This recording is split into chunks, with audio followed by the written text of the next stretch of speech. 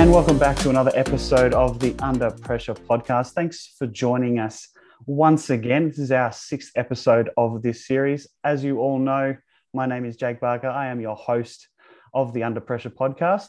Now, we do have a bit of social media news at the moment. Why I'm starting to get the show up onto YouTube as well. Yes, that's right. I've seen a few people putting videos up. So I've decided to put all the shows that we record here on Zoom and put them up there. So you can find us if you type in Under Pressure Podcast in YouTube. Give us a little subscribe. It always helps us out a bit. And you all know that we're on Facebook at Under Pressure Podcast and also Instagram and Twitter at underpressure1_. Now, don't forget, you can always listen to us on the Podbean app as well, Apple Podcasts, Google Podcasts, and or Spotify as well. And if you type in Under Pressure Podcast in your chosen platform, you will find us there. Now, getting straight into today, we do have another guest, one of my very good mates, and a gooder mate that I could have had on the show. He was one of my groomsmen when I got married. Den Panopoulos, welcome to the show. Hey, Jake, how are you? Yeah, going pretty well. How's things at the moment with work and everything like that? Yeah, not too bad. I mean, lockdown gets a bit tough, doesn't it? But obviously there are other things that sort of give you perspective. You know, other people are going through a fair bit more than we are. We're pretty lucky, pretty well off. So, thoughts to everyone out there. But, yeah, otherwise not too bad. Just chipping away. Plenty of sport to distract us from the real world, I suppose. Couldn't have said it better myself, definitely. You're 100% right with the sport. We're both keeping pretty busy. We've got the NFL's just kicked off and we're very much into that and all the fantasy teams. But yeah, no, definitely right. Feel for everyone out there and hoping everyone's doing really well and hopefully they can get through these tough times, as you said. But as you know, on the show, Dan, we talk a bit about injuries. And as you know, I'm currently going through an injury myself, as you've probably heard a lot about that. Not to chew your ear off or anything, but I know you've had a few injuries in your time and maybe over the past year as well. Can you just enlighten us on over some of the injuries and maybe a bit of background in what sports you've played over the years? Yeah. So, it was like when I turned 21, my body decided to go, you haven't really gone through too much so far in your life. Feels like a career, don't worry. Yeah, so it said maybe let's throw a couple of things your way. So I don't remember the timelines or anything, but I had a bulging disc in the neck. So that was a tough one. That was from cricket. I'm pretty sure bowling action, spin bowler, and trying to get that little bit of extra pace for the quicker balls. But I think used to tug my neck to the side pretty suddenly, and so that cost me a good 4 or 5 months of cricket in the middle of the cricket season. Yeah, definitely. Did you have to change your action up a little bit after that? Yeah. So I've had to adjust and change with that. So that was a tough one. I've had a broken shoulder. I guess the broad term is broken shoulder. It was sounds strange. A broken shoulder. Yeah, it was indoor cricket, sliding, just grabbing the bat to get into the crease, and it got stuck in some part of the matting, I suppose, and so my shoulder went back into the socket a bit. So when the X-rays came back a few weeks later, I don't like going straight to doctors. That's my thing, I suppose. But it looked like when you crack the top of a hard-boiled egg and you're trying to get the shell off. Yep. Yeah, so my shoulder was a bit of a mess for that. So that was a good 4 or 5 months again. A couple of years later, I was still playing indoor cricket for a while there, bowling left arm. Yeah, but just trying to get through. I must have known something was wrong at that stage. You would have thought. I would have thought if you were bowling with the opposite arm that you may have known that something was up. Did you have to bat left-handed as well? No. Yeah. No, I was able to. The strength in the left arm was able to hold it up. No, I barely get by anyway with the batting. So stick to the bowling, no matter what. That's bowling. It. I'm with you.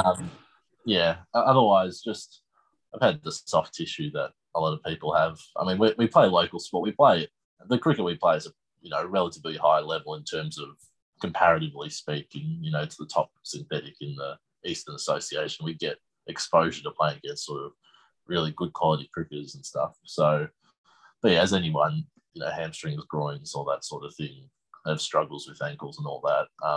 And this year we'll talk about the concussion, but yeah, so a few injuries. I've had three that are significant in terms of what you're going through, and they're all different ones as opposed to doing the same injury a couple of times, which isn't easy or anything, but you know how to recover from it when you say when you do a knee, you know what to expect, I suppose. Of course, yeah. Yeah.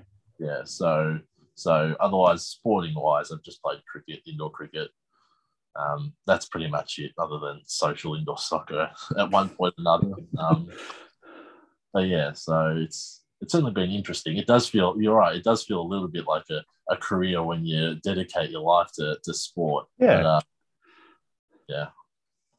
You did mention the concussion there. I know it happened during last season, and with the concussion, when it happened, did you sort of feel the effects of it straight away, or was it sort of was it delayed in any way, or did it happen instantly when you or take us through the incident first of all?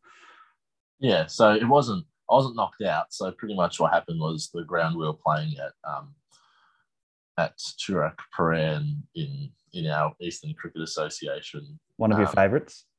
One of my favourites, yes. Usually it held pretty good memories statistically, but Romanus, I think that's the one. Yeah, that's it. That's the one. Yeah, so just chasing after a ball in a one-day match towards the boundary and sort of kept it in.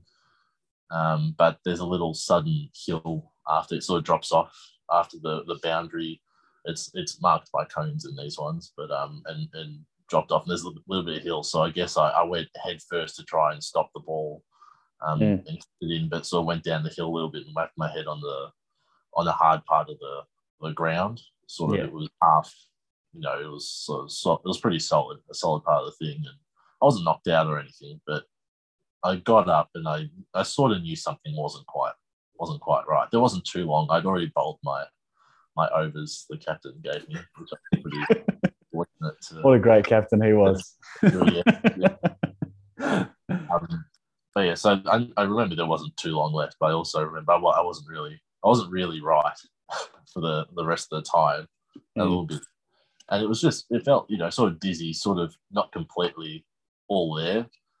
I sort of told you about it, obviously, as captain. I told you sort of that I wasn't feeling great, but otherwise I was trying to, it wasn't something to announce to people. I don't really like telling people that sort of thing. I don't want, unless it's really serious, I suppose. I can sort of handle a bit of pain and a little bit of discomfort and that sort of thing, but I wasn't quite right. The ball got hit a few times to me, and I was pretty fortunate it came just sort of straight to me, so it wasn't requiring me to really chase after it. But yeah, I was probably more fortunate that there wasn't long left in the innings, because the second half in one-day cricket, obviously you get to bat the second half, so it just meant that we were sitting down and resting. Yeah, no, definitely. I mean, and as you say with injuries, like you don't want to sort of, it sounds silly, but you don't want to burden other people, even though you're the one that is hurt. You feel like you're burdening other people by telling them that, like you feel like you're helpless in a way, a little bit. I know I felt a bit like that when I'd done the knee as well. Like you're there on the ground and everyone's standing over you, and you're like, well, this is a bit embarrassing. Like everyone's sort of standing over you, and it's like if you tell people about your concussion and everyone starts talking about it, and that's like sometimes that's the last thing you want, with people or everyone just talking about it to you, and like sometimes it's just best to sort of keep it to yourself, but tell the important people that you are hurt. So just in case things do happen, like you never know what can happen with a concussion. I assume I've never had one, and so yeah, it can be a little bit different, I assume. But with the concussion and like the aftermath and the after effects of it, how did you sort of go about getting it right? I know it sounds strange. I mean, with an injury, you do rehab and you do everything like that. What did you do with the concussion? Maybe a couple of days prior or post, sorry, the incident. Yeah, so it was an interesting one because I knew I had sort of headaches and stuff. I was lucky I wasn't driving around. I, got a lift and that sort of thing. So, and it's pretty interesting when you're talking about that. It not helpless, a little bit embarrassed, a little bit sheepish, like when you get hurt, especially because we're just talking about local sport.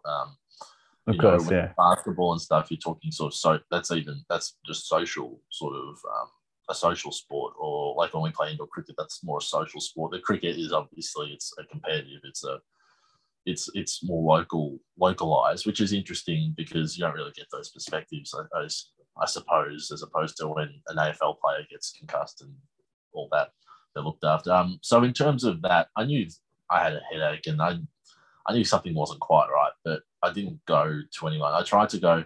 My neck was pretty sore, and I was a little bit concerned that I'd hurt my neck potentially in the diving after the ball, because obviously the neck injuries that I was talking about before that I'd Yeah, I was going to say you thought it was maybe related in some way to that as well.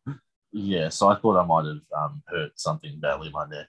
I guess whiplash from hitting from the dive and going down the hill a little bit.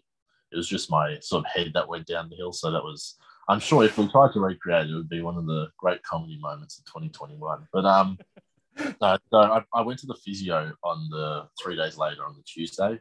I think it was, I think before training would have been scheduled. I think it was the week. So I did it. I don't think there was another round. I can't quite remember, but part of the concussion thing, I can't quite remember. I think there might have been one more game. There was one more. I think there was one more game for before the Christmas break. I think I remember it happening. Yeah. Just before the Christmas break. You took the last one off before Christmas. Yeah, I think that was right. Yeah. So I'd gone to the physio about my neck, but I was saying about my head a little bit. I guess I wasn't really all that clear. And he sent me straight to hospital. I tried to work. Obviously, it's working from home, but working in the first couple of days of that week, and I was struggling a lot with brightness of the screen, and I couldn't really concentrate. It felt like there was sort of like a steam train through my head, like the brightness of the screen, the brightness of the day. Obviously, it was during the summer. Of course, yeah. All the senses were like, it felt like they were heightened to an extreme level. So yeah, I went to the hospital, and obviously you wait a while at the hospital and stuff, but they got me in. I was lucky that they got me in pretty quickly because of the symptoms I guess I was showing. I didn't have to do any scans or anything. Like they didn't have to do any, brain things. I guess they said it was a concussion. They said it wasn't a minor concussion, but it wasn't a major one. And they usually do more heavy investigations if it was like, you were completely knocked out. So I was pretty lucky that I didn't get knocked out or anything. But with the symptoms that I was showing, and they were, they check your eyes, they check your walking, your range of motion, all that sort of thing. And they were comfortable in letting me sort of go home, but I had to go back a couple of times to get checked, to monitor my progress and that sort of thing. The thing with concussion is that's obviously different for everyone.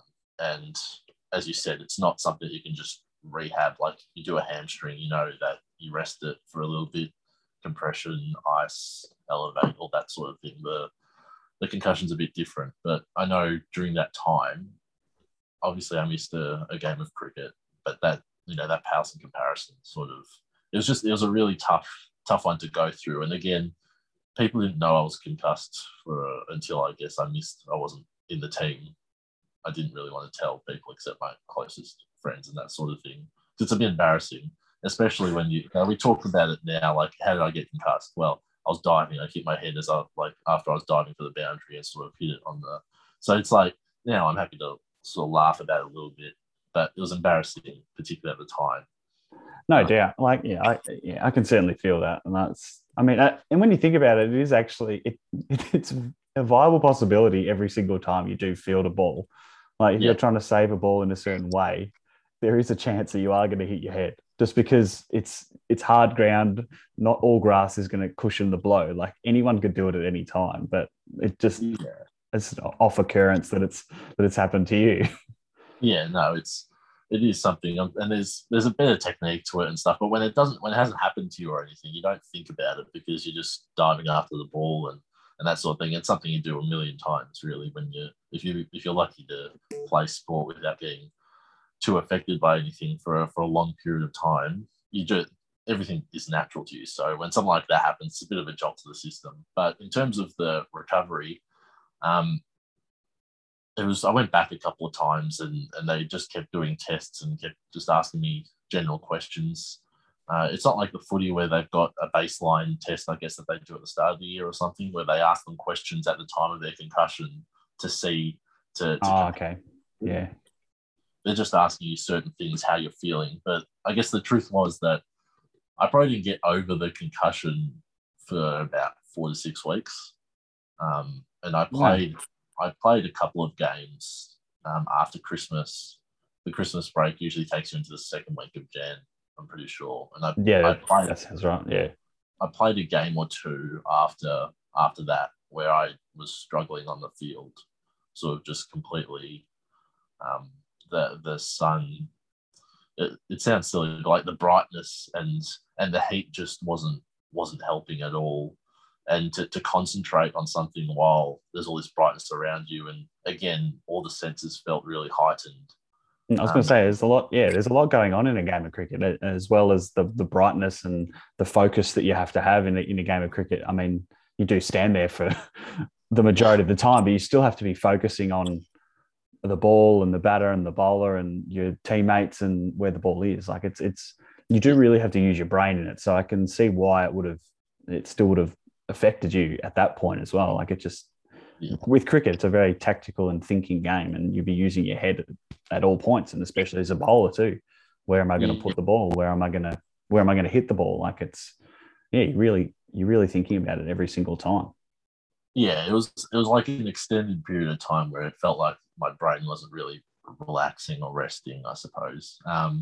And working, I was working and stuff, but the basic things like every 15 minutes, just having to take your eyes, like close your eyes and get away from the computer and that sort of thing. Just anything with movement, watching TV, all that sort of thing. I couldn't listen to music for like a month probably because just it was too much. And this wasn't it wasn't a major concussion or anything. So like I shudder to think what people that have gone through like massive head trauma, what they have to deal with. I think about in a sporting sense, heavy AFL concussions. I think about NFL where obviously you see head knocks and that sort of thing. All the time, yeah. Run rampant in those sorts of sports. And, I just had sort of a concussion, but not a major one. So it was a struggle for a little while there. Over the New Year, I suppose, Christmas, New Year period, this 2020, 21. But yeah, I guess just it got better. I would have gone and seen the specialist. They gave me the number for a specialist if it was going on for too long, and I had that on me just in case. And I would have gone if it was probably another couple of weeks or something. But I was also cognizant of the fact that I was doing the right things, other than playing the games of cricket. But I used those in isolation as an attempt at an escape. I wasn't really training much. I was making it clear that I couldn't really get through a whole training and that sort of thing, but I could turn up on game day and try and concentrate for that 3.5 hour block, I suppose, and hopefully not bat and have to, because that's the other thing. I was lucky that I didn't have to, with our team and how we were going, the tailenders didn't really have to bat much, but I was aware of the fact that I was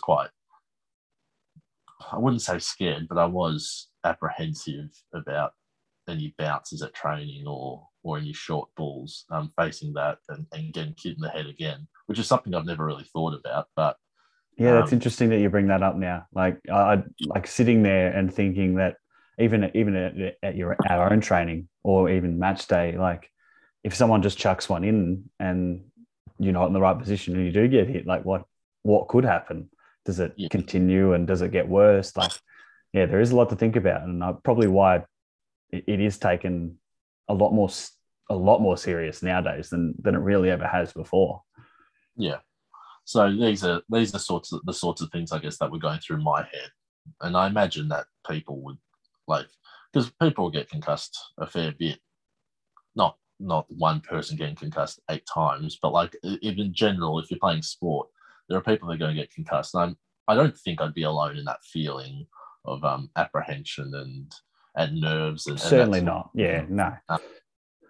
But yeah, it was obviously nothing happened in the follow up. I was, pretty well looked after.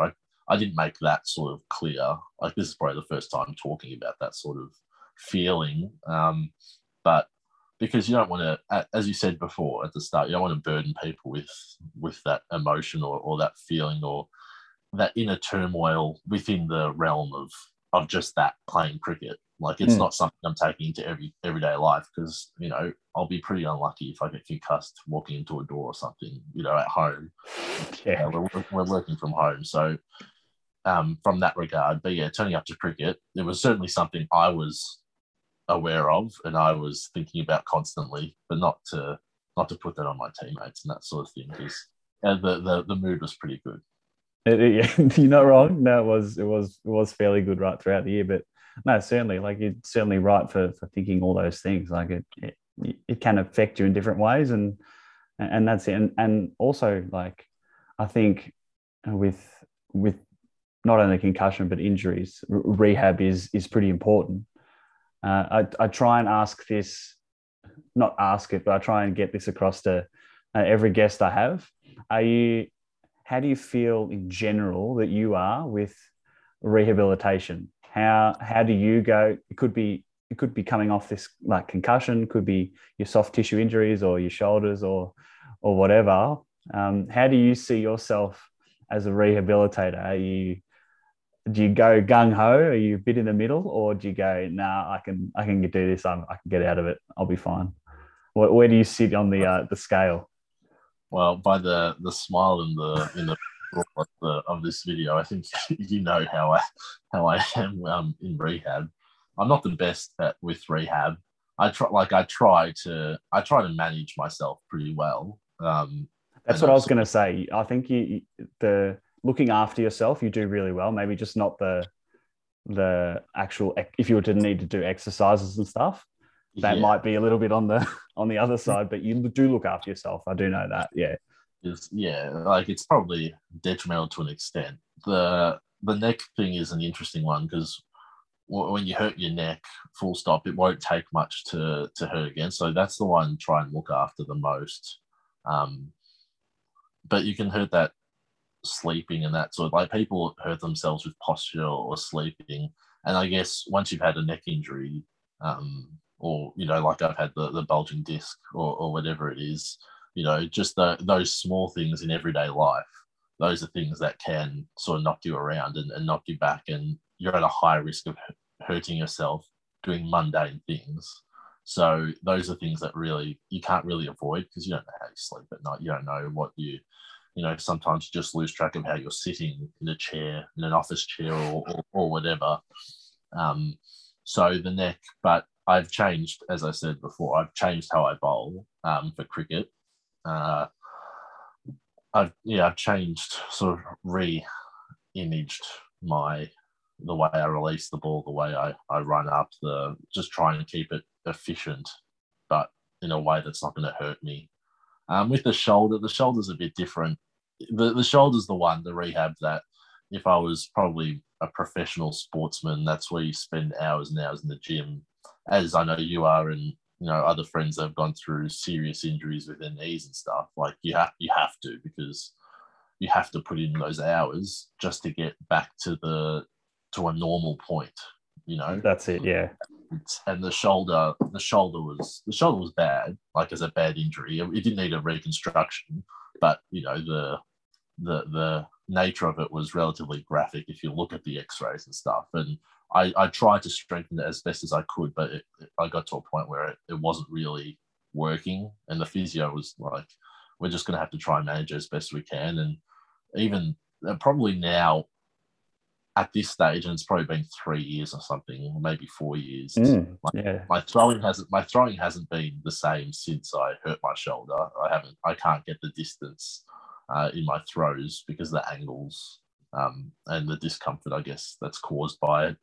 I've sort of improved with the shorter range and able to do that. But also sometimes it feels like, I suppose, when people have got a gun and they've only got so many bullets in the chamber, I've only got probably 10 throws in me, and then my shoulder probably gives up a little bit. I can't really get much behind it, otherwise it's going to cause a fair bit of pain. So as you said, I'm more of a manager. I try and manage myself well before games. I try and stretch it out properly and do the right things so I can prepare, so I know I can get through the next 6 hours of a game, as opposed to going, you hit a bit of a block sometimes, and that's just something that I guess is the way I manage myself. Yeah, certainly. I mean, and it comes with all injuries, as you like. I couldn't have said it better myself. Like, yeah, every injury there's rehabilitation to do, but sometimes you do have to just manage yourself and look after yourself. And I know you do that really, really well. And I know a lot of people would have gathered a lot of insight from listening, not only about your concussion but your injuries as well, and how you take care of them with the rehab and with managing yourself, because I think managing is very important. So I'm sure a lot of people have definitely gotten something out of listening to you there. But we will move on. We'll start talking about. We'll get into it after this break.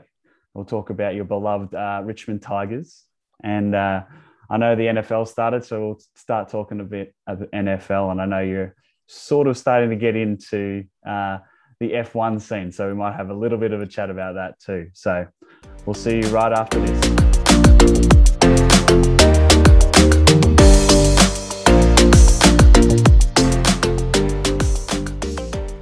And we're back with the second segment of the Under Pressure podcast. Joining me today, one of my good mates, Dem Panopoulos.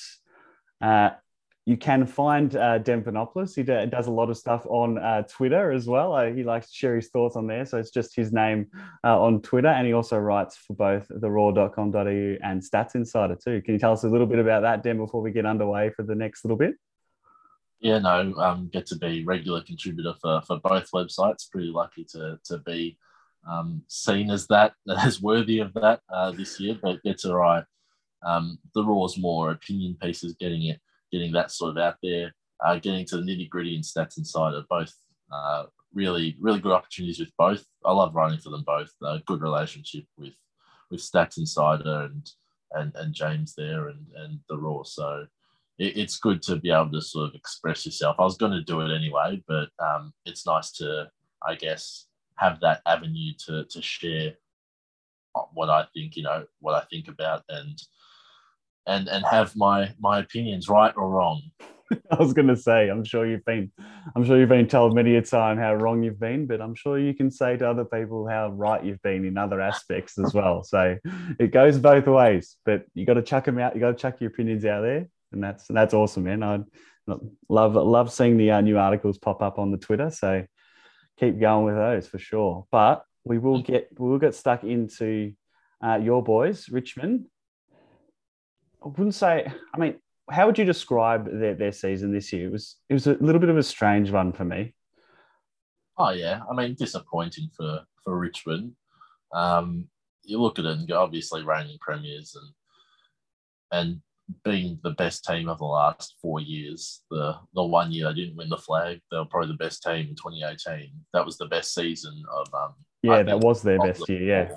Yeah, didn't win the flag then, but I suppose with anything, with any good team, players hit a bit of a mental block, and can you get yourself going? They didn't really adjust the game plan all that much. Hardwick, he's prided himself on staying one step ahead of the game, whereas I don't think they really were one step ahead of the game this year. They faced injuries. A few teams faced injuries as well, but Richmond had some key injuries to certain personnel, and that did hurt. I don't think it's all doom and gloom. A lot of people probably writing Richmond off completely. A lot of people, supporters, probably saying that they can win the flag next year, just jump back up. I think it's somewhere in the middle, probably. I think still probably make finals, I think, and could push top 4. Richmond's got, they got their own pick 7, and then Geelong's first pick, which is pick 15, and they can move some chess pieces around to potentially get a third one if they want to do a deal with the Bulldogs. So I don't think it's all doom and gloom. But, yeah, I mean, 9.5 wins, I'm pretty sure it was for the Eels. Yeah. Pretty disappointing overall, but you get some development into young guys. You get some of them getting some game time. I like the look of, Thompson Dow, Collier Dawkins, those sorts of players. Noah Bolter, then he went down with injury. He was one of those key injuries. But, there are certain players that are getting opportunities that wouldn't have otherwise, and hopefully it holds the club in good stead going forward. I think it will. And it sometimes it is good to have, I mean, obviously not from a supporter of a base, but sometimes it is good to have those seasons. Like you can get games into these young guys, like you said, and that's only going to build the squad even more. And unfortunately, it was due to some real key personnel at some key points going down with injury, which I think which made the derail a little bit more, just because it was some key players, and then the people that were stepping up were then getting injured themselves, and then you were going to the next guy and the next guy and the next guy. So, but yeah, I'm with you. I don't see them rocketing back to the top, but I don't see them where they were this year at all. I see them around that middle mark, and I think with a few guys back, and I'm sure Dusty will be back to his brilliant best as well. And look, yeah, I don't think there's anything to worry with the boys. I think you guys will be more than fine, and I can tell you a lot of teams don't want to play at all next year or during finals as well, and they were saying that this year too. Like if you snuck in, yeah. I mean, it was always hard for people to rule out Richmond, I suppose, and people suggesting going through a rebuild, but I think when you've got a squad that's got the amount of young talent, I mean, people want to say that the older guys are there, but then you've got, Noah Bolter's highly rated. You've got Shea Bolton. You've got these sorts of players. Dusty's just turned 30. You got Nate Curvis. You got, all these Jaden Short, these players that have a lot more potential, a lot more to unlock potentially. So I don't see a complete drop off. And if it's a rebuild that people are suggesting, well, the rebuild might have bottomed out at, 12th position or something already. I think it was, yeah. Given the picks that can come in. So, Richmond's an interesting one. I mean, I try and look at them, from an unbiased point of view, because I try and write about all the teams and that sort of thing. So I refer to them in that way. But yeah, I don't see a complete drop off happening. There are other clubs in the competition that are going to drop right off in the next couple of years and don't have the young talent that's coming through that maybe Richmond does have. Yeah, funny you should mention that. But we will move forward to that now with the prelims happening last weekend, and obviously having the two winners in the D's and the Dogs. Did you see that coming? Was it close to your prediction at the start of the year, or was it a bit way off? Yeah. I mean, I thought these were two contenders from the start of the year. I thought, my pre-season tip was Brisbane probably, and I probably got sucked in a bit. I think their window's not open yet. I think their window's opening next season. So I probably got sucked in a little bit. Brisbane had 2019 was an aberration. They jumped up out of nowhere. 2020, they would have gone back. They would have gone back to probably being mid-tier team, and then they had the whole competition moved up to Queensland. So they were pretty lucky in that regard. And that sort of got them through to late in finals. But Demons, I thought Demons would be up there.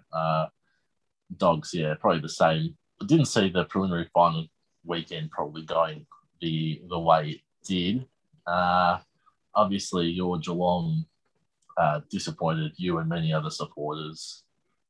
It was disappointing to see that sort of performance come up. And I know illness has come up as an excuse or a reason behind behind what eventuated, I suppose. And yeah, if players are sick, that's disappointing. But the quality of player, the quality of the experience, like those sorts of things, they know how to navigate through it. So I don't think that would. It wouldn't have played a part, I don't think. I think you're right. There would be other guys that they can lean on as well. It obviously wasn't all 22 players that maybe got sick. If whatever the article, whoever, I don't know what the number was. Did you see the number that it was, or was it? They suggested potentially up to 8 players were sick. Okay, so you're not looking at it. They didn't say which players and whatever. And yeah, within the 22, you can sort of cover it. So, like, I understand that would have an impact, but it wouldn't be an 80 point, more than 80 point margin. That's just Melbourne were the better team, and we're able to flex on a Geelong team that, just to be honest, looked cold and slow. They really did. And then you've got the other one, Bulldogs Port Adelaide, which I think is less surprising to know that Port Adelaide would lose by about 12 goals. I'd say that's less surprising than the Geelong performance, but it's more disappointing, if that makes sense. I think the Port Adelaide were the team that were favoured to win. It was their home ground. It was built up for this, and they didn't fire a shot. So, they've always been a team. They've never been a bad team under Ken Hinkley, but they've also never really been a good team. And that's an indictment on him as a coach and the playing group as a whole. So, full credit to the Bulldogs. The Bulldogs don't like doing things the easy way. They certainly don't. You're right. So when you look at it like that, I mean, I think the grand finals are 50-50. But yeah, you look at the Bulldogs, you go, well, they believe anything. Melbourne look like the best team all year, and they've made the grand final. So it was interesting to see a combined 150-point margin between the preliminary finals. No one would have seen that coming. But, yeah, I mean, it sets up a nice grand final for us to watch, doesn't it? Oh, sure. Yeah, 100%. It's going to be a good one. I feel like it's going to be fast. It's a big ground. I feel like there's going to be the ball movement's just going to go from one end to the other and keep bouncing back and forth. And look, yeah, I think the Dogs sort of I think they just had a bit of a lull. And I feel like it was when Josh Bruce did his knee, things sort of changed a little bit. And I think they lost their identity for a few weeks. But this was a team that was top 2 the entire year. They fell out at the last possible moment, almost the last possible kick of the season for them was them going out of the top 4. But they were still a top quality team. It was just unlucky that they came to that point in the season where it was their top 4 position on the line. But I feel like I know I probably ruled them out a little early. I think I did go early on them. I mean, I thought they may get through one. I knew they'd get through 1, maybe 2 weeks of the finals, but I did think they weren't any chance this week with a fully fit Port Adelaide and everyone on board, and they've had home finals and things like that. But yeah, credit to them. I think they've got a lot of people, and they've got just as good a chance as Melbourne to win the game. I think it's going to be quite close. That 2-3 goal margin either way, I think, is there'll be a goal that needs to be had, and whoever kicks it will be the winner. I reckon it's going to be a tight one, because I think they match up reasonably well. You sort of see it. Do you see someone having an advantage in either end of the ground or in the middle? Is it? Oh, well, I think it depends. If it has some sort of wet weather, which, I mean, West Australia's generally got decent weather, but I think a more wet weather game would it'll be interesting. I think it would favour the Bulldogs a little bit for a scrappier contest, and it would equalise the fact that their defence isn't as good as Melbourne's. But then Melbourne's got the tackling pressure as well. So I think Melbourne runs out games better than any other team in the competition, which is sort of what I was expecting this year. I think that's what they were setting up for from last year, but the shortened quarters, that happening obviously hurt because you didn't have to run out games for 4 quarters because everyone could do it because it was a shorter game. So I do think Melbourne has the advantage in terms of that running all over the ground and finishing off really strongly. So it's just going to be a matter, as you said, whichever team can make the most of those opportunities that happen in clutch moments. But yeah, right now I need it to be close to the game. It's genuinely 50-50 in my books, because you've got the intangible of the Bulldogs, that spirit that they play with. Underdogs, they've travelled 5 states or whatever in the space of 25 days, versus Melbourne, who have played once in probably nearly a month of time. So that's going to be interesting in itself. But I probably do lean a little bit towards Melbourne, because I think they've been the best and most well-rounded team all season. But, we'll need to see the fitness of certain players as well to see how they come up, and obviously the forecast. So it's definitely one as a neutral I can't wait to watch.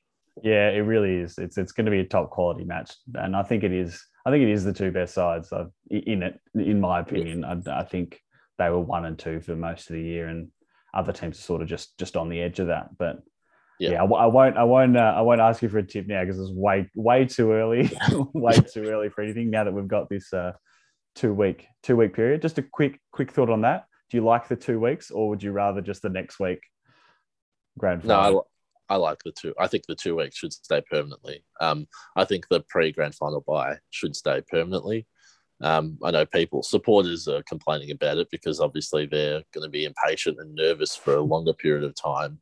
And other people just, don't believe in the bye weeks, whatever. But it goes back to our first discussion about the concussion and concussion protocol and it being taken seriously. I mean, the players have to sit out 11, 12 days, whatever it is. You'd hate for someone that would be able to play in 2 weeks' time that just has to sit out because of the protocol, which is good to be brought in for the safety of the players. I would hate to see them miss out on the grand final because of that. So I think it's good. I think we want to see the teams at as strong as squads as they can provide, which includes having minor injuries, getting over those. So that obviously, if someone hurts themselves longer term, they're ruled out. So that's okay. But I do like the fact that there's a week off. I think the AFL can bring in all the awards nights to this week off as well, to the bye week, and make the most of it and try and make it a spectacle. Like, we're trying to Americanize everything else. So if we're going to look at the awards nights and all that, we might as well just make a big deal of the All-Australian, make a big deal of the Rising Star and the Coaches Awards and all that, and the Brownlow can be the one that topped it off. Yeah, no, certainly. I hadn't really had a major opinion on it myself there, but listening to you there and listening at like the little things that we can do with it, and I think you're right. I think that the 2 week might be a way to go, because it does build the anticipation. But obviously, it's as you said, with the audience, the fans, no one wants to wait. But like, all in all, you will wait, and you can get all those things done during the build up, and it leads you into the AFL, and you can build it up a lot more, which is good. And as you said, it's a bit of a Americanizing everything, and we will flow that in. We'll use that nice little transition that you threw up there for me, which was very nice of you. And we'll sort of get into a bit of the NFL. I know that it started last weekend. Pretty interesting first week of matches. I will firstly ask you. I know you've jumped on the Tennessee Titans. I won't say bandwagon's the wrong word. You've jumped on them, and you make them your own. And how did you see their first week? Did you watch it closely, and did you see some concerns or anything like that in the game? Yeah, I'm not someone that can do the 3 a.m. wake up, because sleeping's all over the place. But yeah, I mean, I watched the highlights and stuff, extended highlights and whatnot. No, it was pretty rubbish. It wasn't good. And one of my mates messaged me, a big fan of the opposition, big Kyler Murray, loves him, and yeah, it wasn't good for the Titans.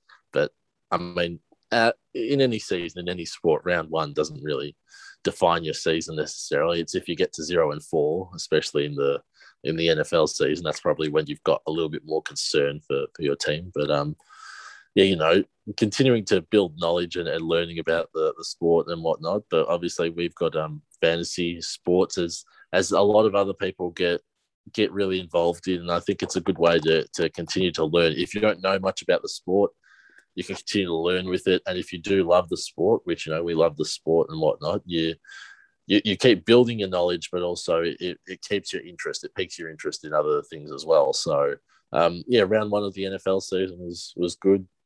Obviously, we get some decent access still in Australia where we can watch some games on KO and whatnot, and there were some pretty good games to watch. So ultimately, it's just more sport for us to consume, and what it's shown that in lockdown, we had that 3-month spell at the start of lockdown when there was no sport happening at all, pretty much no sport, and I don't know. There are people that obviously have other ways of filling time, and we were able to fill time and whatnot, and probably read a book for the first time in 12 years. But I still haven't read a book. I can't do it.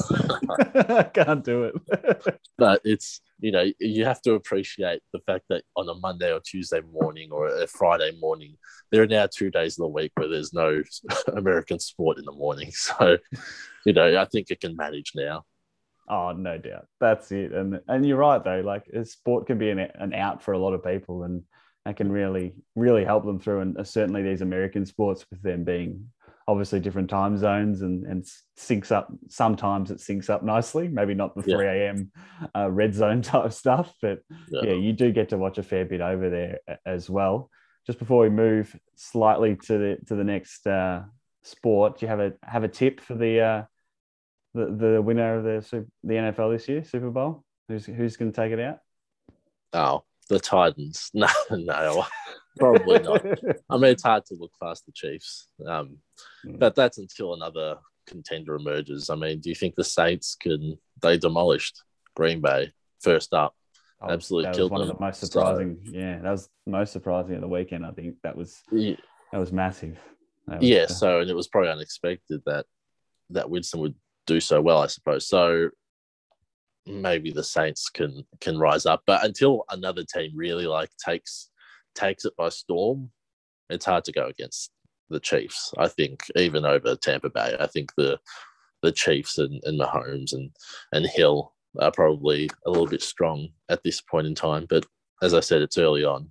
I was going to say it is hard to probably give it a little bit of a prediction until you sort of get halfway through the year, and you can branch out and you can see those teams that are on the edge of either making it or can extend their season a bit further into the playoffs. So I'd probably, if I was to make an early one, I'd say the Chiefs as well. They just look the same and looked strong, and that's exactly right. But another guy who's pretty strong and now is a member of your boys, the OKC Thunder, an Australian lad by the name of Josh Giddey has joined the Oklahoma City Thunder. What do you think? Did you expect him to come to the Thunder, or were you expecting someone else maybe in the draft this year? No, well, probably expecting someone else. I thought Giddey was going to be in the sort of 10 to 15 range, not pick 6, which is obviously where the 6 comes into it. I think it's interesting. Yeah, it was interesting. I mean, it's good. We watch the NBL. we love the NBL. So seeing Giddey get picked by OKC, I was pretty happy. Diehard OKC since you were able to, you gave them to me probably 9 years ago now, which is very nice of you. It's been a huge passion since then. But I mean, Oklahoma City, whenever you look at teams, and if they're not contending, they might as well have all the young talent. And it's really exciting. If you go on forums or you listen to podcasts and stuff, there are certain parts of a fan base are pessimistic and saying they're not going to watch any games because there are no wins to be had. Whereas I'm sort of on the opposite end, where I'm going to watch as many games as I possibly can because I want to see how these young guys develop and what they look like and that sort of thing. That's the nature of the NBA. If you're not going to win it, you might as well load up on draft picks as the Thunder has and build up that young talent. That's it, and I think it's, as you said, I think it's just as good watching your team develop these guys and turn into absolute stars of the NBA. I know a guy close to my heart, Shea Gilgeous-Alexander, has gone over to the OKC Thunder, and he's absolutely killing it. Like, he's going to be an absolute star in the next few years, and I'm hoping he does stay with you guys and sort of be the number one guy, and you can get a few more guys in there, and you can become that contender. But it just shows that from the beginning to hopefully what becomes an NBA star. So, and the same with Giddy as well. They're going to be a pretty dynamic backcourt, and I think they're going to be great to watch. So I don't see how people can sort of I only want titles. But I know there's people out there that go, yeah, I'd rather be watching playoff games, but I know there's some people out there that just watch it for the love of the team and the sport and things like that. So no, that's good. And then I think it's going to be a good season. I think this upcoming one, there's a lot of movement. I think still yet a lot of movement to come. One little thing I wanted to touch on, Ben Simmons. Do you see him moving before the season starts, or is he going to start the year at Philly? I know I have heard that he doesn't actually want to play in Philly, so I don't know how that's going to work. But do you see him going somewhere before the start? He's quickly become one of the most hated men I know, in basketball and for Australia as well, because he didn't want to play in the Olympics. So I don't know. I mean, I don't think he'll play for Philly. It doesn't appear that he can. He doesn't. Or everything that's coming out from him and his agent suggests that he doesn't want to. So where's he going to go? I suppose there's a couple of different teams that would want him. Minnesota. There's talk about Golden State. It'd be interesting if Portland, depends what Lillard wants to do. I mean, he wants to stick around, presumably, at least see how they start off the season. But is there a point in time where they just cut their losses? If Lillard says, I want to leave, then do you try and get Simmons in? You got Washington potentially. I mean, Beal says he wants to stay now, but it's going to be interesting. You're right. NBA is just such a volatile marketplace. That's so it. Much, yeah. So much happens. So many people get bought out of contracts. So many trades happen where it's just a way to move money around, really. So it's going to be interesting. But obviously, as you know, in Australia, Ben Simmons is of great interest, and at the moment, he's a bad boy of Australian sport. So it'll be interesting to see if his image can be recovered. But we can't forget that, he's pushing defensive player of the year. It's not like he's a bad player just because his offense hasn't really picked up. So it's going to be interesting to see where he lands up, because I don't see him staying at Philly for much longer. No, I think I'm in your bandwagon as well. I think he's all but gone. But yeah, it will be interesting to see where he goes, and hopefully he can get back in the or maybe start to get back in the Boomers colours in due time. But who knows? One can hope. That's it. Now, I know we'll touch on this just a little bit, but I know you've sort of just recently got into a little bit of Formula One, and something that you probably haven't watched too much of. What have you actually thought of Formula One, considering it's not maybe a sport that you saw yourself watching a few years ago? Yeah, well, I mean, like a lot of people, it would have come from Drive to Survive on Netflix, and the suggestion, near badgering of a couple of mates that are very much into it. But watching Drive to Survive, that sort of got me hooked, and just watching it all the time now. And it's one of those things like car racing and that sort of stuff never really appealed to me, because naively in my mind, I just thought, what's the strategy, what's the tactics? When it comes to sport, I like thinking about those sorts of things. I'm, over just supporting a team without, thought of anything else. I prefer to look at things from the more holistic standpoint, I guess. So I just assumed, they're driving round and round, they change their wheels, all that sort of thing. So simple, so simple. Yeah, just like once upon a time, I'm sure I thought basketball was, how hard can it be? You're just throwing a ball into a hoop.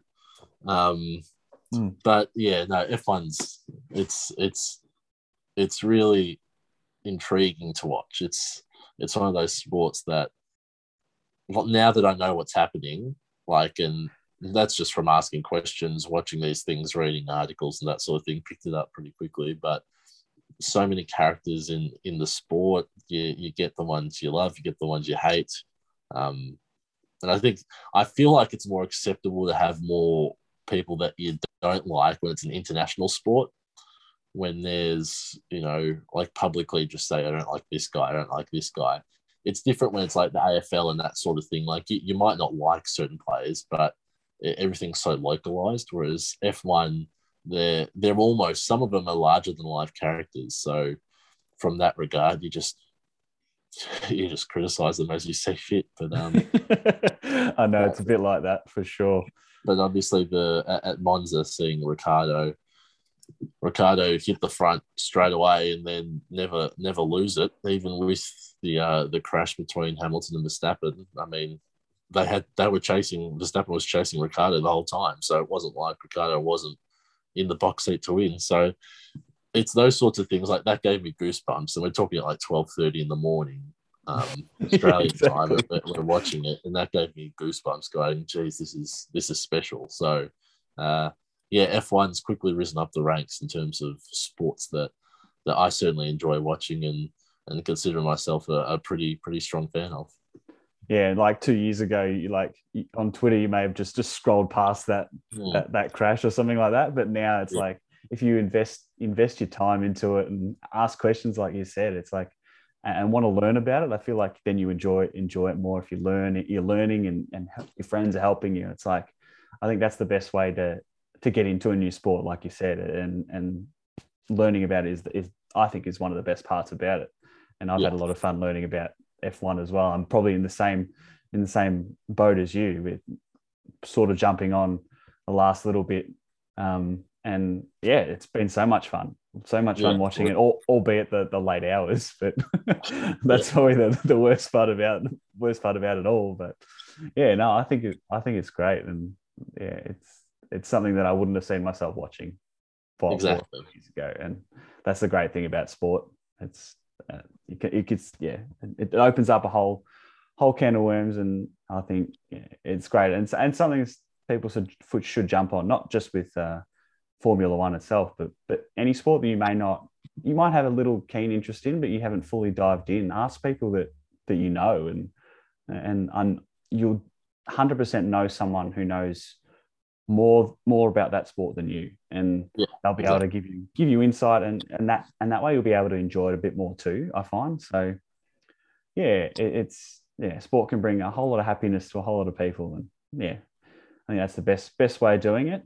But we will finish up there, but we're going to have a bit of a go at the draft right after this in segment 3. It's a bit of a fun one today, so we'll be back with the draft right after this.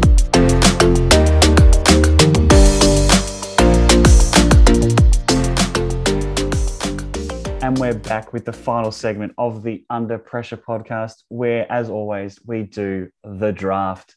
Now, on this week's draft, I had to think of a bit of a theme that might interest both of us. And as Dem is a fantastic spin bowler for our local club, I couldn't go past putting a bit of a spinning theme on today's topic. So we're going to go the draft of Australian spinners, so Australian cricket spinners, and we're going to see who we can pick up in this particular draft. I know there's a few names floating around here, so we'll see if we double up on any here and might have to mix some things up. Now, in front of me, I do have a bit of a coin app, and on one side I have Dem, and on one side I have myself. So I'm going to flick that, and whoever that lands on will get pick 1. All right. Here we go.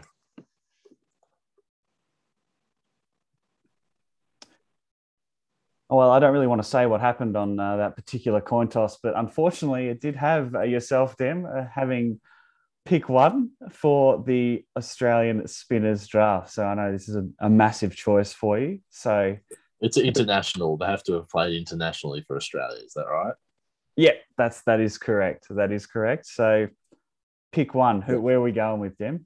So pick 1, I'm going to go with Shane Warne.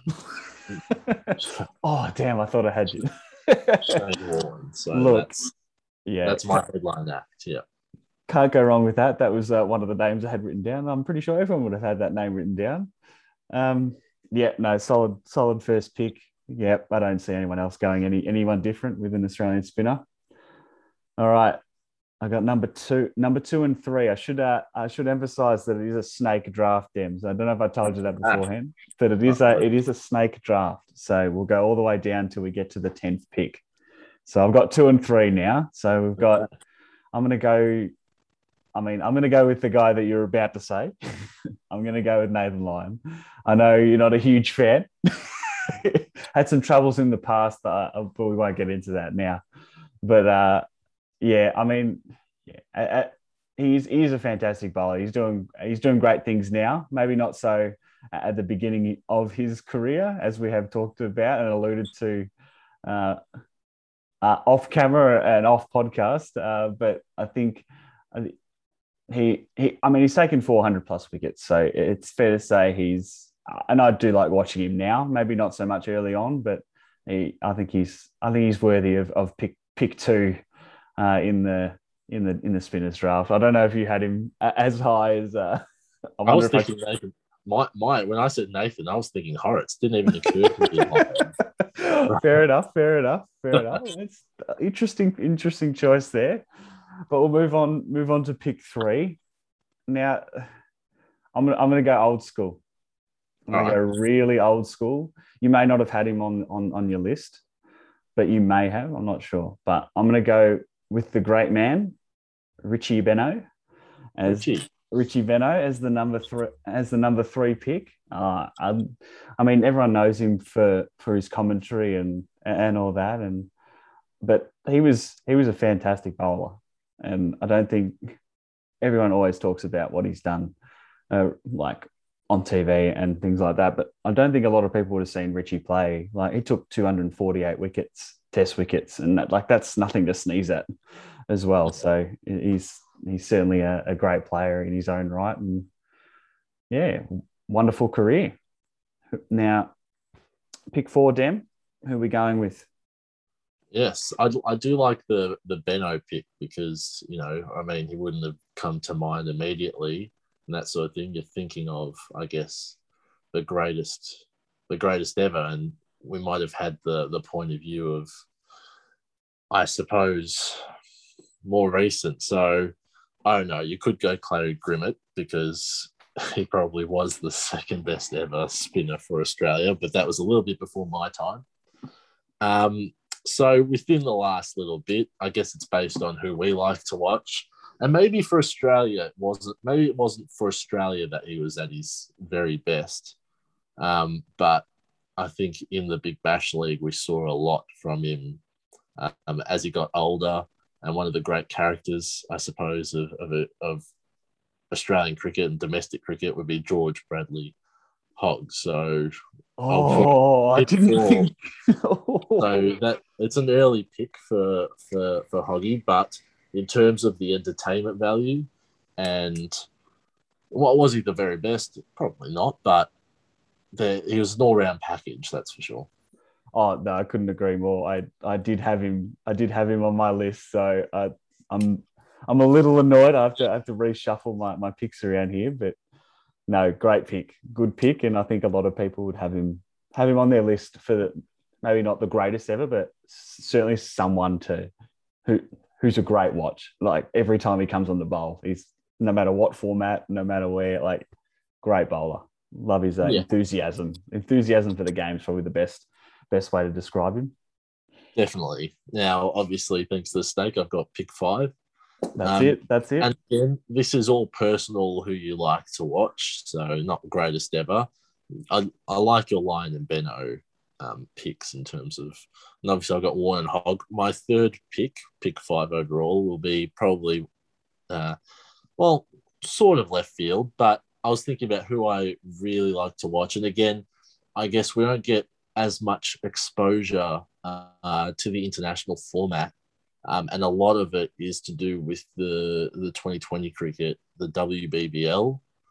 We don't get to see as much of the Australian women just just a byproduct, I guess, of the like burgeoning talent within the game. But fixturing and otherwise, sometimes it's just not as friendly, which is hopefully it's on the improve overall. So it's getting more and more. But I'm going with she's only 23, so plenty of time left. But one of my favourites, left arm off spinner, Sophie Molyneux.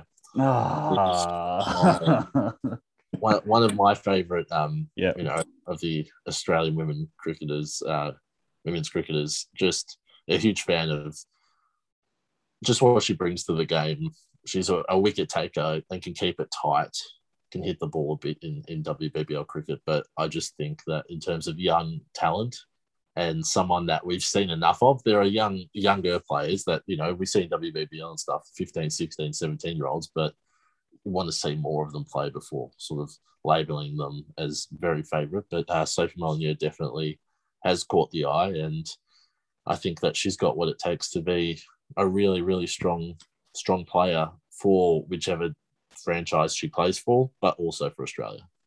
Oh, no doubt. And that's a really good pick. Sort of like an up and coming pick. I think it's going to be a good one in a few years' time, and a good value, I think, at pick 5. I reckon.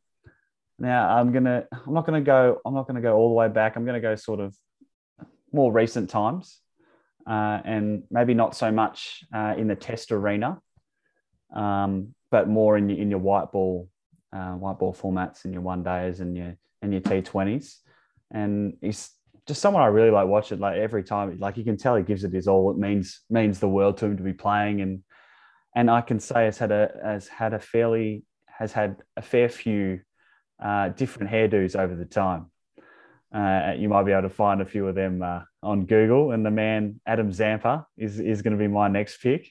I just love the way he goes about it. I think he's a great bowler. I've obviously had the privilege, maybe not in recent times, but to watch him live playing for the Stars, and I think he's a fantastic bowler. And I mean, he's probably, I don't know where you sort of see him in terms of getting a gig in Test cricket, but I probably see him more as your white ball bowler. But he does a great job, and more often than not is one of the best bowlers on ground.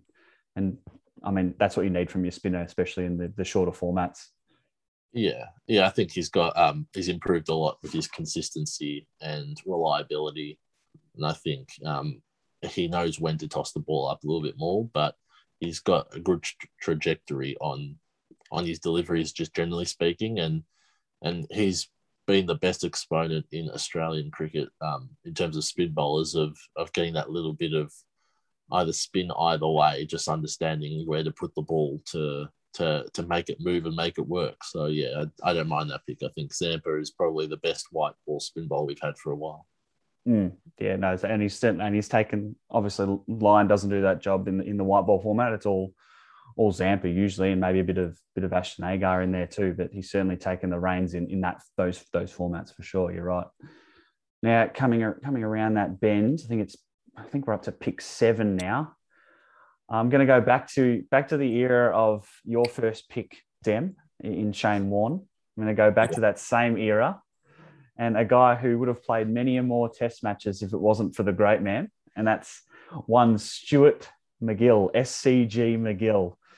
He formed a really good career, I think, in terms of the amount of chances and opportunities he had through that time, where Warney was obviously dominating the spin game, and he really didn't get the chance to do it. But when he did, he was a great bowler to watch. It was a different action too. I found, like the one arm going out, and I think I reckon he could turn the ball as much as anyone could with the way he bowled. I think the leg break was one of his best balls that he had, and could turn it as much as the next guy. So yeah, I think he took 200 plus wickets in a shortened career, in a smaller career than say a Warne, but he played 40 odd Test matches and took 200 wickets. Like that's a fairly decent career, and I'd be happy to go with that at that sort of rate, taking wickets. But yeah, I couldn't leave the great man off the list. So certainly one I like to watch, and yeah, a highlight every now and then too is always nice. So yeah, pick 7 going big SCJ McGill. Yeah, that was a good one. I think that was obvious. The next one. He's a good bowler to try and imitate when you're playing a backyard cricket game, whatever. Very round arm sort of with the Perfect. Yeah. fingers and whatnot. The thing is with this spinner sort of Australian international spinner draft is it becomes quite evident the big drop off in terms of actual quality talent and the opportunities that are given to these players. So it's just you're not scraping, but we're just trying to find some players. I'll go with pick 8, someone that only played probably a couple of test matches, but is well known for an absolute bag in India. I was lucky enough for a university assignment to be able to interview him and have a chat with him. And he was a lovely, lovely guy, lovely to give up an hour of his time to help out with an article or whatnot. But Jason Frazier is the Love it. next one. Just Love that pick. Yeah. if McGill could spin it the most out of any leg spinner, I'd argue Frazier was probably the same on the off spin side. He could turn the ball an absolute mile, and didn't get many opportunities. I guess it was a period where they were just rotating through spin bowlers, trying to get something that they thought could be consistent. And it was easy to forget that Warren got hit for 5, 6 and over in his first test and went on and forged a decent career for himself. But yeah, Frazier could have got more of a chance. But yes, Jason Frazier is my second last pick 8. And pick 9 is my last pick, of course. That's it. And this is where I'm really looking through the names. I'm trying hard. I'm trying hard. And there's part of me wants to pick Andrew Simons as an off spinner or a David Hussey. You know, we saw Cameron White, Steve Smith, but you said they had to be, would you pick him as a spinner? And and then Marnus bowls some pretty decent leggies, but on the True, weekend, I didn't even think about that. There were some highlights of him bowling some pretty decent medium pace in Queensland grade cricket recently. So probably can't go him. So in terms of who I like the most, I'll probably go with Steve O'Keefe. I was a fan of him on the way up when he was younger and coming through, and when he was more of an all-rounder. It was tough because I also like Ashton Agar. I'm higher on him than most, but I think he's a batting all-rounder. And I still insist that he's a batting all-rounder over a bowling all-rounder, whereas O'Keefe has sort of forged a little career for himself, got a couple of tests, some white ball cricket, more known as being just an economical bowler in white ball cricket for New South Wales and Sydney Sixers. So he doesn't have the best bowling average, but he's probably one of the more reliable on-field players. Off-field, there are some indiscretions that we won't go into, but yeah, Sock is my last pick for my spinners. I like it, and yeah, no, I think you're right. I think it's very interesting trying to find the last sort of couple that might not be players that you sort of first instantly think about when you think about spin bowling, but I'm certainly gonna go very left field with my last one. Someone you probably hey, did you play for Australia? You could have though. You could have. That's right. If given 40 tests, you could have, I reckon. If given a few tests, like someone in particular.